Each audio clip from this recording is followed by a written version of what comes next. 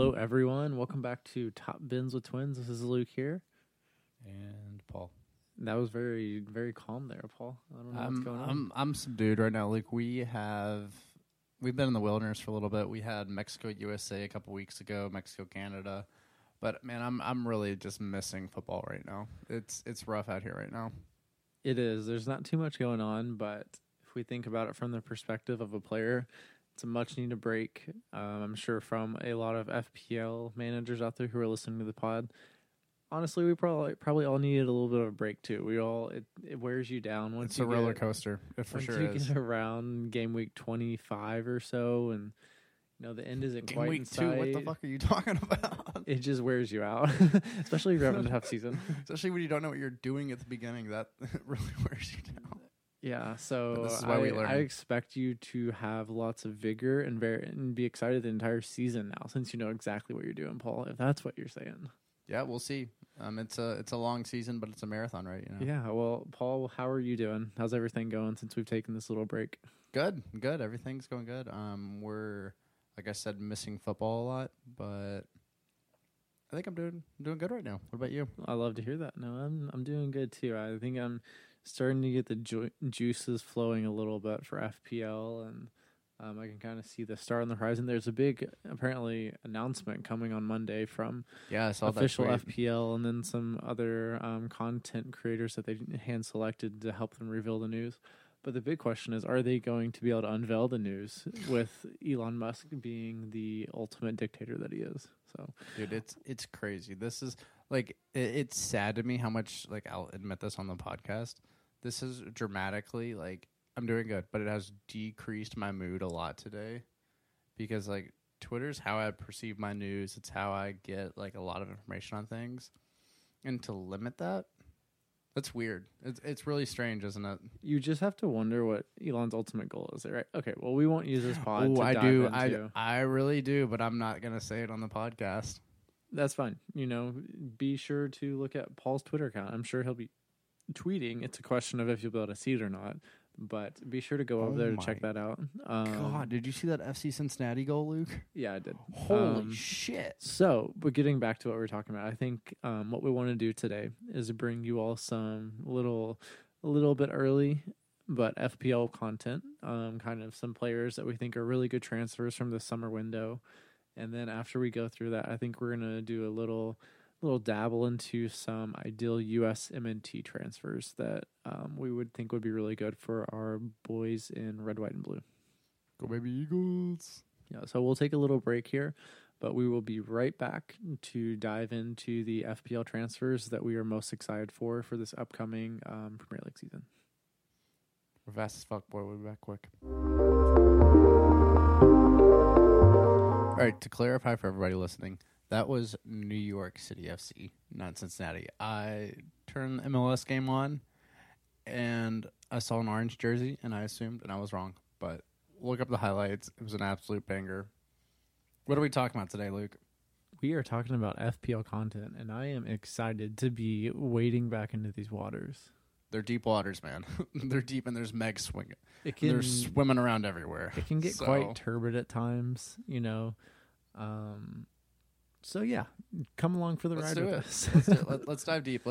Let's get in a submarine and let's go explore the depths.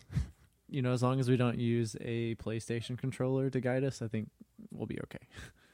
And let's follow the regulations set out for us. On that bright note, how about you dive into it, Paul? Okay. So the first transfer I want to highlight is, which makes sense, is probably anybody that knows me listening to this podcast, is I want to highlight Kai Havertz to Arsenal. Okay, very good. Very good. The first thought that comes to my mind is, how do you see Arsenal lining up with him if he's in their starting 11? Mm-hmm. So I think the best way this could work for them is you're going to see Kai Havertz line up as an 8 with Odegaard, with them kind of interchanging, tracking back. Do you put Odegaard on the left or Havertz on the right? Or I guess that's the same thing. Which one do you prefer? I would prefer Odegaard on the left so that he can use his left foot as much as possible. See, but wait. Also, I push honestly, back. When I say that, the way Odegaard hits the ball across the goal from his left foot, I honestly actually prefer him on the right. I was about to say, I want him on the right so that he can That go makes more sense. infield on his left. Kai Havertz, I think, maybe a little bit better with his right, a little more ambidextrous. Mm-hmm. I think he'd be better on the left. And I see that pivot you made there, and I agree. I think Odegaard kind of sliding into that middle where he can play the ball left or right would be a good fit for both of them. And so the reason I really bring that up is because, I think we're going to see Havertz have goal production, but I also really think we're going to see him produce a ton of assists for Arsenal because the way he plays in that system, he's going to be interchanging with Odegaard so much, with Saka, with Martinelli. And, Arsenal loves the quick little movements. They love the back and forth, all the stuff going on in Arteta's in his new system. He's going to be in great positions the whole time, too. So, for FPL managers out there, what price do you see Havertz coming in at? I think. Oh, shit. He should be listed as, he was a forward last year, right? Yes, he was. I don't think he'll be listed as that this year. I think he'll be a midfielder. You keep going, but I will get back to what his price was last season. If I had to guess, he'll probably be maybe 7.4, 7.5. So he was 7.5. I think he started out at 7.5. He started out 5. I think is what he started out. Okay, he'll probably start maybe a little higher, so 7.7 would be my guess. Yeah, that's possible, but I think you have to start at a flat number, like it's a 0.5 or 0. Okay, we'll go 7.5. We'll stay at what he was last year, I think. Yeah, 7.5 sounds good to me. I think with the change in system, I could maybe see possibly a 7. I think anything below that would really excite me. That's a that strong would be buy. something I'd really look at. Okay, well, how do you think he's going to fit pretty smoothly into Arteta's system? And secondly, is Declan Rice coming into that squad something that is kind of impacting your decision to spotlight Kai Havertz? Mm-hmm. For sure. That's a great way to pose that question. So with Declan Rice at the bottom of this midfield, it's going to allow Odegaard and Havertz to kind of do what they want going forward. Give me a second. Sorry, it's something in my throat. Clear those airways. It's something in my throat. But we want that golden voice coming out. Yeah, exactly. But with Rice below Odegaard and Havertz, they're going to have the ability to do what they really want. And the good thing about Odegaard and Havertz, though, is they have a motor defensively and, more so offensively, but they don't mind to track back and kind of do some of the dirty work, which is something you want for players like that. So I think it's going to be a great fit with that midfield three. And Havertz, he's going to have the ability, you never really saw it at Chelsea, but the way he played at Leverkusen, as a cam, as an attacking midfielder, there's something there that Chelsea honestly didn't discover because they just played him as a 9. Yeah, and that was purely from them not having the 9 that they felt. Which is their fault completely. Yeah, it's not on him. He just kind of did what he had to do. Mm-hmm. And I think, like you're saying, that versatility that we could see from him is something that's very, I think the discrepancy here would be very high. The disparity, would be very high with Havertz because he could be in excellent positions, but he could also be doing some things that do not make him viable for FPL. When we have so many great options, you never know if Havertz is going to, from game to game, I could see him being someone where we just don't know what to expect. Yeah, no, absolutely. He's going to, I think he's just going to ball out in that midfield, honestly. And I think it's going to, I hope so. Honestly, like I said earlier, I think it's going to be assist more so than goals. But those are still contributions, FPL points right there. Yeah. Is there any world in which you would consider Declan Rice to come into your team? Possibly. I think if you see him hit maybe 2 weeks in a row where he has contributions, and if we see exactly how he's playing in their system where he's venturing more forward, because whenever he played for West Ham, he was very patient about how he made forward runs, and he would really wait for the exact right time. And he has a pretty good instinct when it comes to going forward and falling to stuff at the top of the box. I think he could be viable depending on how far Arteta lets him off his leash, per se, Yeah, I think that's something really important to note with Declan Rice, that his ability to progressively move the ball, whether it's passing or dribbling, both of those combined with his defensive ability is what makes him this 100 million-pound man, right? Breaking that English transfer record for biggest transfer ever. And that's something that's important to note. He does have that capability to, benefit Arsenal on both sides of the ball. So it's something to watch. I don't know. It would definitely it would be some time before I'd consider him as an FPL asset, but someone to perhaps keep an eye on. I don't know. You never know. I mean, look at FPL last year. How many people we had pop up that we never would have thought, so. Yeah. Sully Marsh. We'll see. My man. Your dude. Let me tell you, he has to be on every single podcast we do. And that is my life's goal. Present. That for every single podcast of Top Bins with Twins, Sully Marsh gets a mention at some point. He lives by the Winston Bishop theory of just be there. Just be there. He's constantly there. He's just in the room staring at us. We I'm don't just even in that know. zone, just in that zone. He's here. In that area. All right, Luke, let's hear your who's your first transfer that you're excited by? All right. So the first one that I'm excited by, and I wasn't even initially that concerned about this, but after doing some research and diving into it, I'm excited by Dominique Soyazabal. Do you know who this is? Please explain. So I'm not sure I do. He is coming from RB Leipzig, and he is going to Liverpool. Okay, yeah, I didn't recognize. Yes, okay. We're on the same pronunciation is he's Hungarian, so if I mispronounce that, I really do apologize. I'm sorry. Mm-hmm. I'm doing the best I can here. No, you did good. I know who you're talking about now. We're on the same page. And after watching his highlights, he's so creative with the ball at his feet. He's excellent at going at defenders at pace, and his passing stats are fucking ridiculous. Really? As opposed, he's in above the 95th percentile in over about 5 different categories according to FB Brief. Pretty impressive. His passing is insane, but he strikes the ball insanely well. So on set pieces, he would be someone that would be contending for the set pieces. I assume it's going to be Trent still, just because of the way that he's been there so long and everything. But what about McAllister though?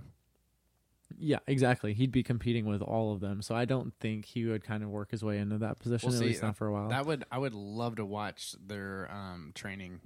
Yeah, no, it would be insane. Who do you decide? Really, it would be a technical display, that's for sure. Yeah. But other things that kind of excited me is I think that his non-penalty XG is not really that great when compared to other similar attacking mids or wingers. But his XA and his assist are above the 80th percentile. So I expect him to be producing assists, creating opportunities, and being in those really good positions for Liverpool to create, play Salah through, play, Nunez or Gakpo, Diaz with him being back as well. I think he's going to be in those really good kind of creative, forward-thinking positions. And something that I've seen is, with Trent kind of tucking in possession, Liverpool's probably going to play that 3-2-2-3 probably, right? Essentially, yeah. And I think he's going to be in the upper 2, right? In that, if you look at it as, a WM basically, right? So the upper 5 would be a W. In the bottom 5M, he'd be playing in the upper W at the bottom. Do you track that? Do you know what I'm saying? That makes sense to me. Yeah. Well, what number would you define it as for people out there? Like an inverted, 10 almost, I guess. So like a 10 that drops deeper, essentially, with a corresponding 10 next to you. Okay, I see what you're saying. You that makes sense. Just so people out there, so you can maybe kind of picture that in your mind. Yeah. Just kind of tucking underneath the striker, a little bit deeper than traditional number 10. So I think he's going to slide into the starting 11. Honestly, I think he has to. I mean, for how much they paid for him and how much he can offer to that team, especially I'm not interrupting your whole spiel here, Luke. I apologize. Yeah, no, go ahead. But it's really going to be interesting to see what happens with Liverpool's youngsters like Curtis Jones with what's his face? Oh, the ginger dude, Harvey Elliott. Harvey Elliott. To see the positions that they're gonna play or where they're gonna play, if they're gonna play, Like it's going to be Liverpool's brought in a lot in their midfield, which I think they needed. Well, I mean, think about it. Curtis Jones was on a heater at the end of the season. Yeah, no, he was a great FPL asset. Jules from FPL family, he was the one. He brought him in and got incredible results from him for those last 3-4 weeks. But I think you'll see Liverpool here. Liverpool is pushing, right? They are making some key signings that are going to increase the level of their squad. I think there's still a couple more they could make. But Liverpool I think they're back. I think we'll see a reinvigorated kind of, there's going to be a lot of learning to do, kind of as time goes on. And they've got to do it quick. But at the same time, I think they're going to be very viable from an FPL perspective. So this is interesting. Like, let's just ride what we're going on right now. Where do you think Liverpool finish at the end of the year? I would say top 4 probably. Think top 4? If I had to say right now, and that's difficult because there's so many more transfers that need to be made. Yeah, we don't have to do full out predictions now, but I'm just curious. Players in, players out. I think they make top 4, and given that they're Europa League, they're going to be in Europa League. I think they can make a big push in that tournament, right? Because they should. What you see now is with them bringing in these players, that pushes other people back the depth chart, and thus allowing them to have more availability for Europa League, all these other English it's a competitions. Depth question, yeah, really. So I really do. I like what the signing here, and as I said earlier, I did not know I was going to like it this much, but I think he's going to be a great signing for them. At least whenever a player signs for that high of a fee, you do hope that they're successful, because whenever that doesn't succeed, a lot of people just point to that price tag and say, well, you weren't worth it. Well, you suck. Which is never the case, honestly, with these level of footballers. Nobody sucks, Yeah. It's context. I think one more thing that I kind of wanted to highlight is, as I said, his passing is incredible. He completes the majority of the passes that he attempts, and it seems like he is completing a high number of passes per game as well. So it's not just a small sample size.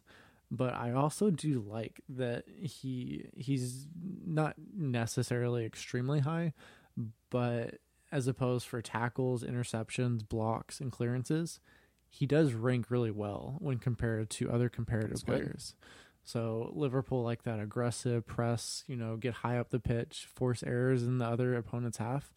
And I think he's going to assist them in this. It's something that they really lacked last season. So I think with him, we'll kind of see an increase in that as well. And Liverpool is going to be, a fun team to watch. They're going to score a lot of goals, I think. Sounds like Anfield's going to love him. I think so. It sounds like he's going to be a fan favorite very soon. So keep your eye out for him. I will, yeah. But Paul, do you want to go ahead and lead on to your second FPL asset that you're interested in? Yeah. So this one involves one of my favorite teams in the Premier League. Chelsea. Funny.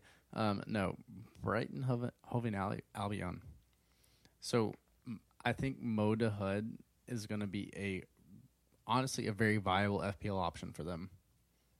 Okay, why do you think that? And you can look at our Twitter account at TopBinTwins to see the thread that we've talked about this. But Paul, build upon that. Why do you think this? I think it's really as simple, like it's kind of like a copy and paste. He's going to go straight into McAllister's role, and I think he has the ability to play that role to a T. There's maybe certain things that I think slightly he may be worse at striking the ball than McAllister, and Luke also has his takes on McAllister, how he strikes the ball, but I don't think he'll be on pens, so that was a big thing about McAllister. He was on pens, but he's going to be part of that triumvirate, you could say, at Brighton, and I still think with the Derby there, they're going to produce next year, and they're going to be viable assets for us to look at, and he's going to be part of that conversation. Yeah, I do like that. He is definitely an interesting player who is kind of, it's really interesting. He was in the Bundesliga and he makes this move to the Premier League and one of the up and coming Premier League teams, but it's kind of like his opportunity at a personal renaissance. Yeah, almost, because at Dortmund he wasn't getting the time. And how crazy is it? He was in and out. He was in and out for like 6 years. Yeah, there were some injury issues and everything, but this move could be like his next step up. And it's crazy that, he didn't play at Dortmund and then couldn't slide right into the starting 11 at Brighton. So I think he will. It's an interesting dichotomy there with him. Yeah, so he actually in 2015, 2016 had 5 goals and 8 assists. And in that Brighton midfield, I think it's entirely possible that he could equal that total or produce more, which would make him somewhat of a viable FPL asset if you time it right, Oh, I completely agree. And kind of to build off of what Paul was saying, one of the best things that we kind of highlighted on our Twitter thread is that he. I mean, let's be honest. McAllister outperforms Dahoud in his expected goals and goal contributions. I mean, but the PKs also alter that a lot too. Right, yeah. But I think where Dahoud is really going to find success is that chances created and XA. I think those numbers will be the indicators to look at him and say, is he a valuable FPL asset? If he's checking the boxes in those chances created and also XA areas, he is someone that I think could be a great early asset for us to look at. Yeah, honestly, the bottom line with him is if Brighton produced the same way they did last year, which I think they will, he's going to be part of that, and he's going to be viable for that, Yeah, he really will be. I think that's a good shout there. Yeah. All right, Luke, who is your next person you want to shed a spotlight on? So the next person I want to shine a spotlight on is Nicholas Jackson. Oh, did I steal your next one? No, actually you didn't, but it's closely associated. My next one is. Okay. So Nicholas Jackson, if you all do not know, he was at Villarreal in La Liga last season. He ended up with, 12 goals and 4 assists. He had an XG of 8.56, so he overperformed that XG by 3.44. Love to see that. That kind of rings similarly to maybe perhaps Darwin Nunez? Question mark. Because the previous season, and let's the give and take. Look at this. The previous season he had 0 goals with an XG of 0.81, so not a lot of playing time. That sample size might be a little skewed there.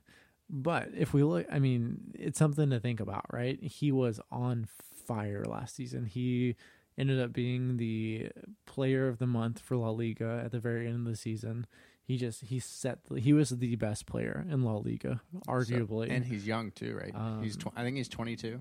Yeah, he's very young. Yeah. So Chelsea could be getting an excellent striker here.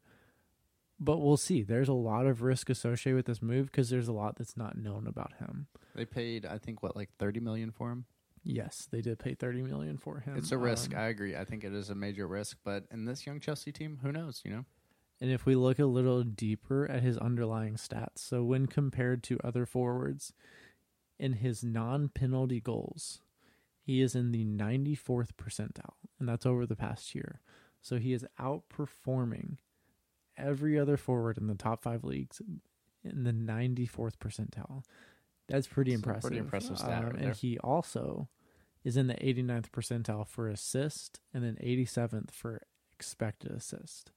So with him, I think a big indicator for us is going to be A, is he starting? And B, what is his price? If both of those boxes are checked, he is going to be a mainstay in a lot of teams, I think, especially if Harry Kane's gone.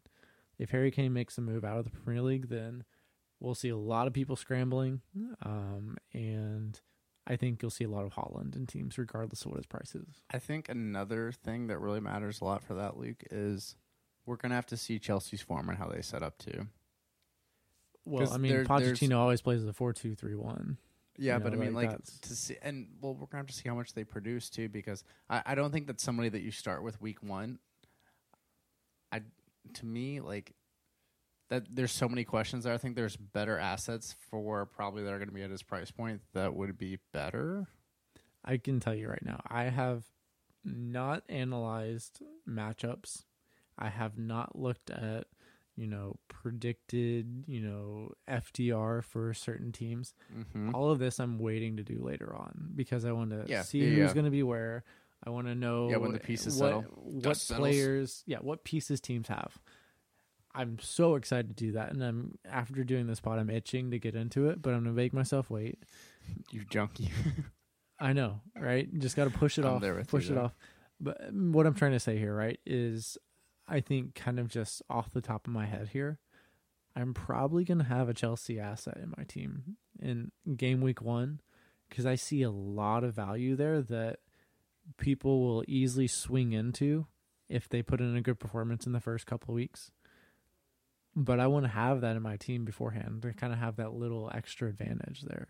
So I think, someone from the starting 11 that I feel really good about will be in my team, starting the first game week. So like that's a great pivot point for us. I think that Jackson's a very viable point, but I think Nkuku is the Chelsea asset to go for this year in FPL. Yeah, I think that's a good shout. I think this man's gonna absolutely cook. If Chelsea, like, I could see this team being like, I think they're gonna somewhat be top 6 underdogs, but I think they're probably gonna score a lot of goals on their potch. And they're going to have, I mean, if you look at their setup, so let's say you have Jackson up top, you have Mudryk on the left, you have Nweke on the right. Sterling will probably Sterling on the right, most likely. I think Sterling on the left and Midwake on the right what I think. Yeah. Maybe, possibly, I don't know. But then you throw Nkuku under that, he's going to have so many chances to create and to have, quick little 1-2s with everybody out there, he's going to be a FPL. It wouldn't surprise me if this year he may be somewhat of a decent FPL asset, but next year, especially once the system gets flowing, they get better pieces in, he's going to be an FPL monster in the Premier League. I think he's going to be somebody that we can't miss out on. What is going to determine his viability for my team is price. Yeah, right? Price is a big question. Price, if he comes in being around anywhere upwards of £9 million, I'm really going to be thinking twice about it. I hope that FPL introduces changes to the captaincy or vice captaincy. Wait till Monday. Maybe some rule changes. I think that's a new format within FPL is what I'm new layout, the layout of the app. Is that what No. I think there's going to be a new mini competition within FPL. So they introduced where you have the generic FPL where you have a set budget, you pick your team. They also introduced FPL drafts where you could do for Americans that are listening, it's very similar to fantasy basketball where you have a league, you draft people, and then each player gets points for you for the week. But I think they're going to introduce a new format to where it's something slightly similar to what's going on, but different, and hopefully bring in new people as well. You know what this podcast cares about? We're strictly not strictly hard here. FPL. We want FPL, man. Original this content. Is what we want. This is what we live for. This is what we live and die for. I really hope that they change everything with Twitter because, how are we going to make deadline transfers if we don't know who's in the starting 11? I know. There's going to be no leaks. How are we going to live without videos of people speculating if that's Marcus Rashford getting off the bus or not? Dude, we're going to have to download WhatsApp. We're going to have to get on the WhatsApp group chats. Let's dive into Reddit. I mean, we look at it every once in a while here and there, but man, I don't know. What's the new up and coming social media? I mean, somebody please make one. Honestly, fuck Elon Musk. Let's get a new app exactly like Twitter going and replace that shit because I want let's get that content out. So Paul, I have an idea. I was sitting outside today. Yeah. And just enjoying, the nice scorching hot Florida day. Florida sun. And I was sitting by a nice little view of a lake and everything. And to my right, there was a little parakeet just wandering around the grass, having a great time, looking for some grub or, whatever he could find to eat. Hell yeah. Let's make a new social media app called Parakeet. I think that would thrive. And we just do the same icon, but we make it green. I think this is our $1 million idea. Listen, their lawyers would sue the hell out of us, but I'm here for it. Well, maybe we change the icon slightly to where it's a little skinnier because parakeets, they're not big, bulky dudes. They're a little smaller. Honestly, if we could probably get an AI to design that easy and simple for us. or we could do it. Yeah. I mean, we probably could, but I mean, Yeah, I who think the knows? AI would do it a lot faster than us. Yeah. Okay. Well, Paul, do you have a third person that you're kind of thinking that could be great for FPL? Or? Yeah. Okay, This go ahead. one really hurts me, and I think it's an asset to kind of. Ooh, Mason Mount. Shut up, Luke. I was getting there. God damn it, man. Okay, you ruined my well, whole spill. wow, sorry, I ruined those 5 seconds there for you, but keep going. Sorry. 5 seconds, really? That was at least 30 seconds. How many times have you said that? No, I knew what I was walking into. Sure, you did. I had to for the pod. But I think Mason Mount, if we look at him as an asset in this United team, they need a midfielder that can produce goals. And he's somebody that the way he strikes the ball, the way he honestly his work ethic, I think in this United team, he's gonna find a way to start. He's gonna be present. And he's gonna be there for United. And it depends on I'm not sure how he's gonna line up in Ten Hag's system, honestly. Like where he'll exactly play. But he really is one of the best ball strikers, and his first touch, dude, is magical. Like He it is. really is. His, the little back heels he does, the way he flicks the ball on, and he does not always get it right. Right, the margin of difficulty on what he does is so finite that he's not always going to get it right, but he has that ability with the ball that just it seems like it's in instinct or intrinsic to who he is as a person. And I mean, this is a guy that in 21-22 had 11 goals and 10 assists. Like, he can produce results for you as an FPL manager. He has to be in the right circumstances. And yes, last year he had a down year. It was not a great year for Mason Mount. He had injuries. He was in and out of the team. It just was not a good year for him. But I firmly believe that this is going to be one of their biggest regrets, letting him go after Christian Pulisic, of course. But Mason Mount is in this United team. I think he's going to totally embrace the villain role, and he's just going to fly with it. Imagine the scenes. They go to Stamford Bridge. It's his first match back. He gets a brace with the Manchester United crest on. It really kind of hurts me, honestly. Like, Mason Mount, he seems so likable from everything I've seen about him. After spending so much time with Chelsea, I mean, literally growing up through their youth academy, it is really unfortunate to see them treat him this way and not give him the money he deserves, just purely because they feel like they have to get the money back in after everything they've spent. It's just, I agree. I think it's a big mistake. Yeah, and to me, the thing, like, a little soapbox here, but all these Chelsea fans that have turned on Mason Mount after him giving so much to this club since he was 6 years old is absolutely insane. And it, honestly, I'm not going to lie, it speaks to the fan base. It really does. And honestly, we see the negative stuff. We see all the stuff. There's obviously good Chelsea fans out there. But I mean, how are you going to turn on somebody that's literally given so much to your club, and after one bad year, your club decided to sell him? One positive that came out of today. It's very difficult to be toxic on Twitter if there's no Twitter. Yeah, if you can't look at tweets, you don't know. Inversely, it could be good for some fan bases out there. That probably be good for me and there's not a lot of this, cultural systemic toxicity that probably negatively impacts a lot of people. So maybe that's a good thing. Maybe that's what Elon intended. Maybe he read through Chelsea Twitter and said, "I've had enough." Elon is pro #touch grass. This man's all about it. He just has a roundabout way of getting there. I guess so. But I agree with that Mason Mount shout. I think he's gonna kill it. My question to you, though, whenever you were kind of describing this, so very simply, what price do you see him coming at? And B, what position do you see him playing for United? What formation do you see them with him starting? I think he's going to be like probably 6.5 or 7. Okay, so that would be a price drop for him. Yeah, I mean, because if you look at their midfield, I think it's probably going to take him maybe 5 or 6 weeks in the season to really lock down a spot. And for a speculative asset like that, you're probably going to see a little bit lower of a price. I disagree. I think he's going to start game week 1. But I mean, I think who's he he competing should, but with? I also think they're going to price in Who's the he speculative competing nature. with? Right, speculative nature. Right? Are you talking about like his price there? Yeah, but I mean, think about the team last year. They have Casemiro, Eriksson, and then basically Bruno on top of them. Do you think Eriksson's not going to start? Yes, I think Mount will start over him.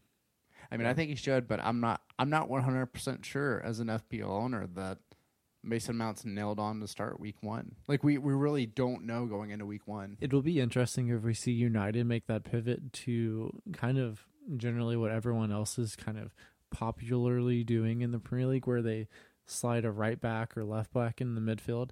And then at that point, you would have a double pivot of right back, left back with Casemiro. And then you push Bruno and also Mount forward in kind of Mount that thrive. WM shape as I was talking about. Mm-hmm. And I really think that would be something that would be good for them. It's just a question I'm there of, with you, dude. do you push Wan-Bissaka? Does not fit that profile, so maybe Luke Shaw. I don't know. It would be interesting. I'm not quite sure on that one. I think honestly, if I were United, I would start Shaw on the left, and then the two center backs, and then Dallo, and invert him if that's the formation you want to go with, and then push other people forward. I wouldn't start Wan-Bissaka because he doesn't cater to that. That's not what he does. Yeah, but defensively you're losing a lot in his pace, especially if you're going up against a really good left winger. No, absolutely. You're missing out on a lot there. So it's something to keep an eye on. It's Continue the current climate, that dialogue as we go forward into the FPL season. Anything else you want to say on Mason Mount before we wrap on that, Paul? No, I think I've said everything. I'm good. All right. Well, for my final FPL asset, surprise me, that I am interested in, you're not going to be surprised by this one. So I initially was thinking that I wanted to do what's his name? I just drew a blank. Brighton's new striker they signed from Watford. João Pedro. I was thinking of him. I had him on my notes. But in my mind, I thought, no, why would I do that? There's Evan Ferguson there. I think Evan Ferguson is going to be a mainstay in a lot of teams, especially if he is able to stick around that price tag. What do you think his price will be? So last season he was like 4.5, I think. There's no way he's 4.5 this year. No, that's what I'm saying. So that's the baseline. I think that we could see maybe like a £2 million increase. So maybe like 6.5, maybe 7's a lot. I think 6. I think 6 is the number. So like in the 6.5 to 6 range, mm-hmm. If he's anywhere below 6, he will be in my team. Because I think Danny Welbeck is always very frustrating because De Zerbi rotates a lot. You don't know exactly who he's going to start. But in his choice 11, I think Ferguson is his starting striker. So Evan Ferguson, he's in the 80th percentile in non-penalty XG, non-penalty goals, shots, pass completion. He does blocks. everything you would want from a 9. Right, like everything. His play is. There's a reason why everyone's saying that he's just amazing because he's incredible. The way he strikes the ball. 19 this year, right? Yeah, it's stupid. It's impressive. It really is. The talent is there, and I think it's time for him to have a breakout season. Last year was his kind of coming onto the stage season. I think next season, if he stays healthy, we could easily see 15 to 20 goals from him. Whoa. I 15 to 20? You think so? Yeah. So this past season, he had 6 goals and 2 assists. That's a large spike, Luke. So I mean, I listen. believe in his ability. So he had it's a large spike. He had 19 appearances, right? In that time, he played 950 minutes. That is not a lot, right? He had 6 goals and 2 assists. If you double his minutes, say he gets, let's say, 1,800 minutes. Yeah. Right? That's 12. Literally what? Like 12 goals, 4 assists? Yeah, exactly. Say he plays full 90 minutes for 20 games out of the season. I think he can get to 15 goals. His goal contributions could easily exceed 20. Okay, I would not be surprised. Honestly, I kind of push back at your point. But he's somebody too that I see totally exceeding their XG, because the way he hits the ball, the way he finds space, and the way he creates for others too. Like he is elite in so many categories. But that's the crazy thing, is that last season he did not significantly overperform his XG. Yeah, his XG was 5.87, 5.67, which is right and around. he ended up with 6 goals.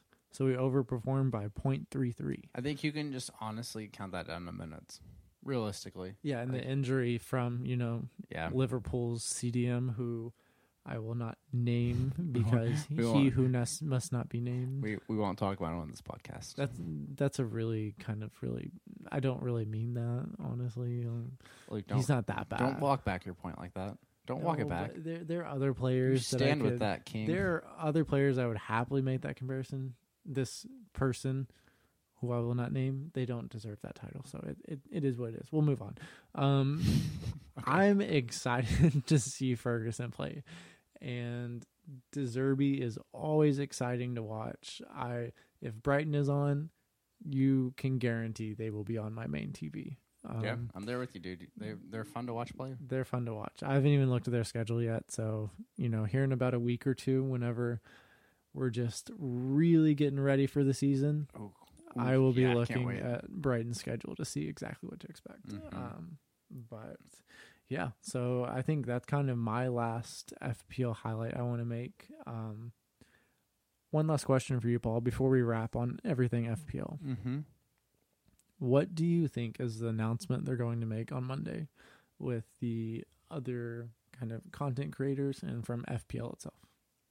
What I really hope it is if they give us the option to have a CDM or other players that can contribute points for clean sheets or different. Honestly, I just want different ways to produce points in a team, because I want to see the template teams broken down into a multitude of ways to create FPL points over 1 week, Right. You see what I'm saying? Like, to me, I mean, like, I feel like literally last year you could have logged into Twitter, you could have looked at probably 10 FPL creators and been like, okay, these are what these guys are going with, because they know the exact numbers, they know exactly who they want to play where.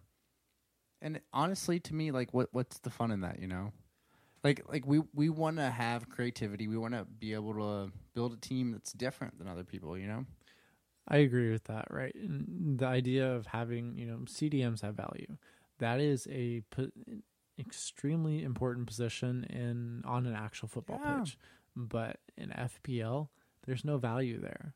Right? No. There's no point in having someone in your team like that. I mean, Rodri or John Stones might be the best option out of any CDM. Look at Tyler Adams. Like, you're telling me this guy that had so much viability to Leeds, and you saw the drop-off whenever he got hurt to Leeds, and honestly probably one of the main reasons they got relegated.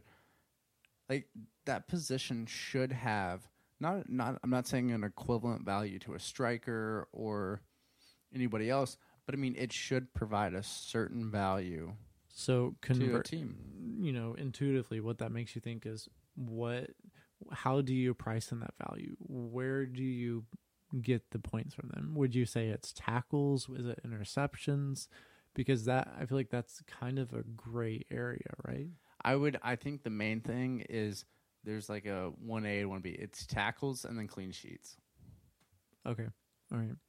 Yeah. Like a CDM should probably have like one less point in a value of a clean sheet than a defender to me.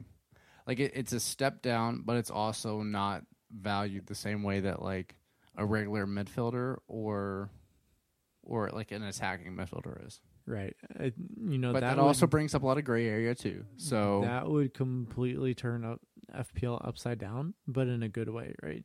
Because I think that's an area that you and I majorly struggled in over the past season. Is after the World Cup, there was a template team that a lot of content creators pushed and a lot of people copied, right? Mm-hmm. And those people did really well. But if you did not have a template team, if you didn't have that template team, you're in big trouble, right? Yeah. Because the vast majority of people have that team that, statistically makes sense. but there's no creativity in that. There's no diversity. There's no, you just copy paste, and it's that easy. Yeah, and honestly, like, I'm gonna take a second. The thing about that too is like, do you cave to the team that's the most analytical team, or do you play what you want to play? And like, if what you want to play kind of caters to the content creator team, like there's times that like I didn't play that because I didn't want to like I'm on Twitter all the time, like same as you, same as a lot of people probably listen to this podcast. Anymore. I mean, we were whatever, and I'm sure it'll just move to something else, so it's going to be the same concept. But do you cave to that, or do you like somewhat? Part of me, it feels like not like cheating, but it's kind of like, is it like viable? You know? That's the issue, I think, is that it is inherently viable for people to continue to have template teams that are very popular within the community to continually follow. But where I struggle is very similar to you, where it's like I don't necessarily want to ride the wave. I would personally rather take a risk on a player that I think that, you know, passes eye test for me, some of the key metrics and data that I look at for players. If they check all those boxes, I'm more than happy to go out and, you know, take a chance on them. I'm not just going to, you know, copy paste all of my starting 11 and my captaincy and triple captaincy, all the chip usage. But through this past year, I have learned that there is something to be said for having a portion of the template, having people who protect your rank, and, you know, almost acting a little more defensively with your team. And I hate to say it, but I think it's a little necessary at times, right? Because if you don't do that, you're behind the curve. You're struggling. You're behind the curve. And if you're, you know, if you're looking for that position where you want to be someone who's, you know, consistently in the top 100K every year consecutively, you have to play defensively if you want to make it to that point. So yeah, there's going to be a lot of things that, you know, I think both of us need to work on in this upcoming season. No emotion. We've learned no a lot. emotion. No emotion at all. And that's probably one of my key takeaways is that sometimes it's better to act defensively as much as we might not want to. Mm-hmm. I agree. All right. Well, look, I think that's a good little FPL segment. Yeah, no, definitely. It's really great to be talking about it. I could keep going for another couple hours, frankly, but yeah, I think we don't want the pod to be that long, you know, man. We don't want to wear people down too early, and there's a lot of stuff that we'll get to later on. So this is a good stopping point for now. Yeah, but let's take a little break and we'll be back in a couple of minutes and we'll talk hashtag little USMNT stuff. Ooh, very nice. And USA, baby. We'll dive into that, into the baby Eagles, but we'll see you in a little bit. Insert eagle screeching.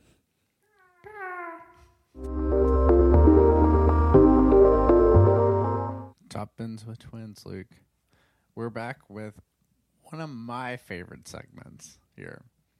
We're going to talk about some baby eagles and the places they should fly off to and build their nest. Oh, let's hear about it. Are you ready? I'm ready. All right, so we're going to start off with one of our newest baby eagles, Florian Balogun. Mm-hmm. And I think the perfect landing spot for him. Ooh, let's hear it. Go for it. I think it's going to be the Eagles of Crystal Palace. Oh, very interesting. There has been some interest out there. There's been interest. From Premier League teams, and Crystal Palace is one of the names that's kind of risen to the top there. So why do you think that's a good fit for him? So I think, first off, if we look at Crystal Palace as a team, they have a ton of young talent everywhere. They have people that can produce. They have creative players, really. We've seen it live ourselves. Like, they have a bunch of players that really, from a level of production and creativity, would mold well with flow. And I think it's time for them to pivot away from the static 9 role. Right. Where you have a big 9 up top that once crosses in all this stuff. I think if you look, especially like Eze, Elise, the way they play, let's put somebody up top that can take the ball, play off them, and then play them through, and then also make forward runs to use their ability to hit the ball forward. I mean, that's one of their best assets, and I feel like it's really not being utilized for a level of Palace. Yeah, and what I'm hearing over all of this, right, is versatility is what Balogun offers to Crystal Palace. He has the ability to do, not quite as well, but do the build-up play that those big, strong, bulky strikers do for them. But correspondingly, he also has the ability to run in behind, to stretch a defense in a way that all of their strikers really just don't have, frankly. Yeah, and one of the big things about Ballo too, or Flo, whatever we want to call him, whatever we're going to go with, he has the speed to run in behind, as we saw against PSG. Like that goal he scored to finish the game off against them, elite speed, absolutely elite speed. But then he also has the strength. If we see the goal against Canada, this first U.S. goal, he has the strength to hold off defenders to make space for himself on balls played through. Yeah, that's gonna. I think in the Premier League, like, he'll be tested, but that's a great role to see him grow, and it's a great role for Palace to have him in. I think it's a great meeting of people. I mean, if you look at his stats from last year, I mean, he had 37 appearances. He had 21 goals and 2 assists. Yeah. And yes, he was on PKs. That's always a question mark or an asterisk beside goals. But he has an ability to just score goals. He does, right? And I think one of the things that I think when I think of Ballo, right, I think to Gundogan, right, with City and his ability to time it into a box, right? And that's something that Pep talked about a lot with Gundo, is that he heard Johan Cruyff saying that, one of the most important things in football is timing and knowing space, having that awareness to, fill the space when the time is right. And I think that's what Ballo has. He has that awareness of, okay, this is the space I need to be filling at this moment. And, we saw that even in the brief time he spent with the U.S. over the summer so far. Like, he was making those runs at the, at seemingly the right time. There's that connection's not there with his teammates quite yet, but you could see it growing. And he has that innate ability to arrive at the right time. And I think that's what Palace needs. They need a striker who's going to be in the right position at the right time, that can offer versatility in the way that he plays. Yeah, and a little caveat too that we can add to this that I think Palace fans out there, if they're listening to this, would love to know, is that he also has the motor to track back, to do things that other nines may not want to do. I mean, if you look at the highlights of the U.S.-Mexico game, the reason why Weston McKennie got a red, literally, if you track it back, was because Ballo got back and literally took the ball off. Yeah. Was it Montez? Is that who it was? That sounds right. I think it was Montez. He took the ball off him, and Montez was so frustrated, he kicked the shit out of him, and then everything popped off. I mean, he's going to do things to provide for his team, and it doesn't have to be goals or assists, and that's something that can be measured, but it's not something that's highlighted as much. Right. And that's very important to a team like Crystal Palace that operates on margins, and he would be a perfect fit for them, I think. Yeah, I agree. All right, Luke, who's your do we know next? Is Roy Hodgkins coming back? Is that I saw a tweet before Twitter fell that he was. Okay, that's but very that's not good. confirmed. That's not confirmed though. So in my mind, I don't see them being in the relegation fight. I see them maybe competing for upper table, mid-table, probably mid-table. That's what I think. That's what I see for them. Maybe someone goes on a heater and they kind of carry them to get a really good run of points. Who knows? But I kind of, when I was trying to make this choice between what U.S. players I wanted to look at, I was stuck between 2 players, and then ultimately I saw a really nice club fit for both of these 2 players. But I'll include a stipulation here, right? So there are links of Tyler Adams going to Villa.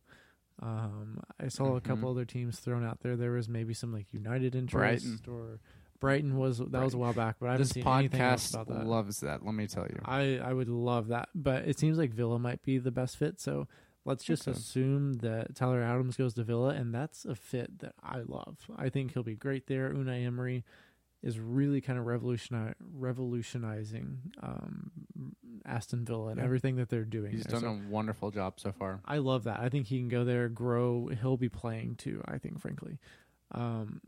So the club that I'm thinking is Borussia Dortmund, and I am thinking that Weston McKennie would be a great fit there.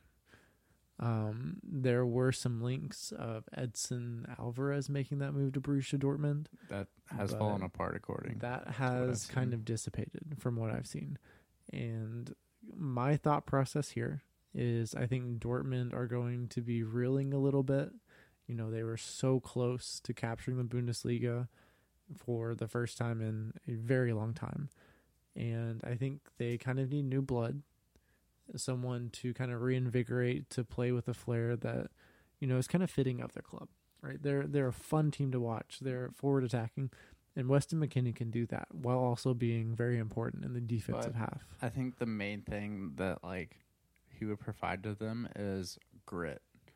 Like he provides an provide, extra edge, like something more that Dortmund really needs, and I think I think he may be a little old for Dortmund. But that's a player that could really benefit them, and also it would benefit himself too. Right? So it's a little outside. It's a little outside the box. It's something that I think I don't actually really see it happening. It's just in my dream world, I see that as a good fit. Somewhere where he can go. He's in the starting 11.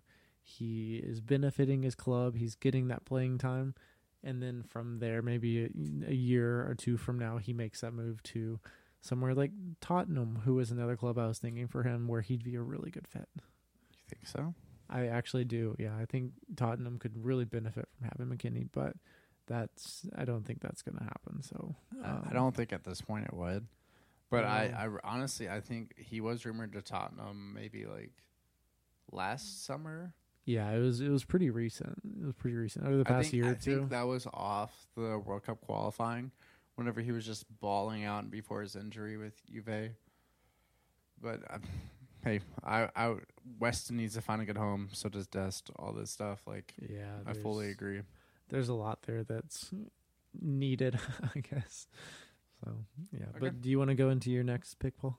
Yeah, I think. My next is kind of a baby eagle that I think both of us would agree we need to see more production from, and at a level that we know he can be at, but he hasn't really produced at, but has been very close to producing at. And that person is Brendan Aronson. Okay. Mm-hmm. And I think Fulham is the perfect home for him. Okay, there were reports that came out today that there were reports Bundesliga clubs interested. Union Berlin. Yeah, and then there was I saw that one. I can't remember what the other club was. There was might have been Leipzig or something. Leipzig would be a good fit. It would Leipzig be in that makes Red a lot Bull of family. sense for him. It's comfortable. Yeah. Okay, so why do you think Aronson to Fulham? What excites you about that? So one of the main things about Brendan Aronson is I don't think he's ever going to be a guy that produces 20 goals, 10 assists, that kind of material. But I think he's somebody that's viable at a top club because his work rate, the way he presses, the way he creates for other people, if you pair him with a striker like Mitrovic, he is going to absolutely thrive. Yeah. And if you play him in the right role, like I'm not saying he needs to be an out-and-out winger, but as maybe a inverted cam or maybe as a winger that inverts inside, that kind of does a little tracking back on defense with somebody else going forward on the other side. Right. I think he could absolutely just really just be himself. And I think that's the main thing we saw with him at Leeds is that he started off the year extremely well. Like he was top of the Premier, not top. Dude, he was in the top 5 of chances created for the first 10 weeks or so. And that's what happens when you play with players who are out of form. Yeah. They struggle with fitness. You know, it's going to drag his game. He should have had at least 5, 6, 7 assists in that first 10 weeks. Yeah, that's what happens when you play with Patrick Bamford. But like you said, like the main thing is, I mean, what he put on the field for Leeds in the beginning was a level that I think he can easily reach again in the right team. And for him, really, it's about confidence. And he's kind of on the periphery right now of the U.S. Like, he doesn't have a locked-in starting spot. He doesn't have a blah, blah, blah. But he has the ability and the work ethic, I think, to really work into this team by 2026. And he has to solidify a home. And it has really, to me, like, at this point with the U.S. and, like, the depth that we have, if you want to secure a top spot, like literally a starting spot in this U.S. team, you have to be at a top level and you have to produce, which is awesome as a U.S. fan to say that, but you really have to, you know? You do, right? And in thinking about where Aronson struggled this past season for Leeds, he made a move from a non-top 5 league to the Premier League, one of the roughest, fastest paced games in the entire football. Physicality, right? The physicality. So what I'm saying here is, you saw that confidence wane as he was growing into his time in the Premier League, and I think that comes from a lack of strength, and that's something that's going to come with time. I mean, he's still young, and progressively over the season, you could kind of see his body filling out a little bit more. I think that's something they were really trying to work on with him. Yeah, I'd agree. And that's something we need to watch going into the next season. Like, if he comes back, just jacked, Captain America's type of shit, right? He went in the little experiment tube and came out as Steve Rogers. No, we don't want to see that, right? No, that's a little top heavy for I don't know this though. sport. Like, I feel like Brendan Aronson, if he came out looking like Steve Rogers, Jason Momoa kind of vibe, like he would absolutely just like rip it apart with the speed, IQ, work ethic. Like he would kill it, dude. There's a lot there, but I do see the possibility of him coming into this next season in a Premier League club. Fulham would be great. I'd like that a lot. That would be a good fit for him. I think he could work his way into that starting 11. I see him as someone who, if he has a good start to the season, I think the sky's the limit, and he could work himself back in that conversation of, this is someone who needs to be starting for our starting 11. And kind of just increasing that inner squad competition within the USMNT pool. But I do hope that move to Fulham works out. I think it is on a loan basis, but even that, like, I would love, and I think it'd be a good fit for him. I would really like to see that. Yeah, and a little aspect we haven't talked about is, I mean, I think we always don't really discuss this, but like the human aspect of moving to a new club, being around new people, with Tim Ream and Anthony Robinson there, which hopefully Anthony Robinson is there. I hope he really doesn't move anywhere else unless it's Newcastle, because he would fit very well there. But if it's not there, if both of them are there, I think Aaron's it would be a very comfortable move for him, and he could kind of settle in, get his legs under him, and do what he does. And I think it would exceed expectations beyond belief, really. Yeah, I see him growing into that position really nicely at Fulham. So fingers crossed over here. We'll try to make that happen on our end, but there's not too much we can do. Yeah, we'll really push for it. We'll use all our connections and assets to make Brendan Aronson go to Fulham. So just remember, if it does happen, it was Top Bins with Twins. Yeah, we are responsible for that transfer. Tag us on Twitter or whatever social media. If it doesn't happen, we move to. If it doesn't happen, you can believe that we don't have any sway. We don't have any connections.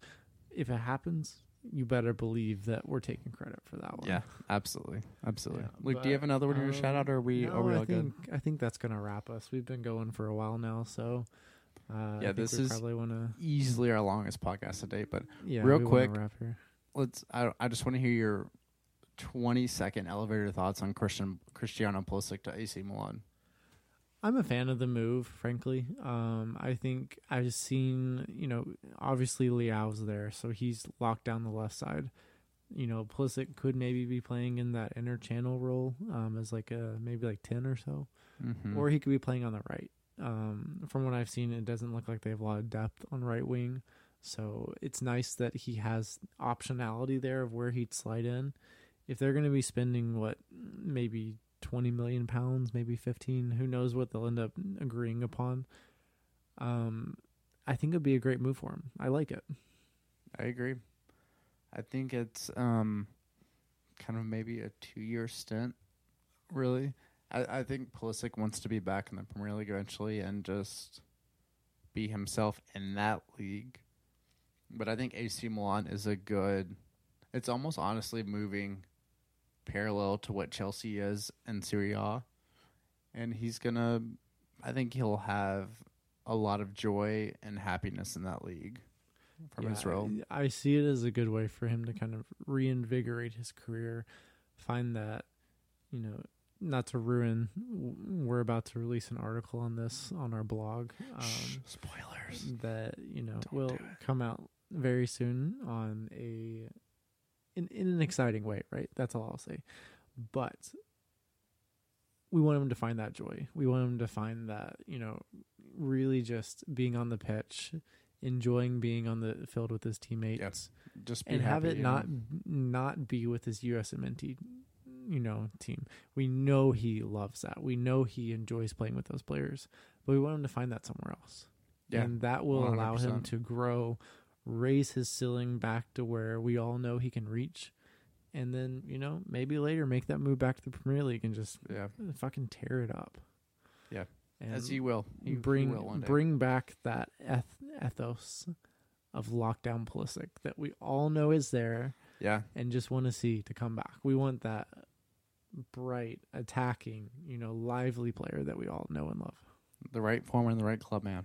Just like everybody else. Exactly. All right, Paul, well, you want to sign us off for this one?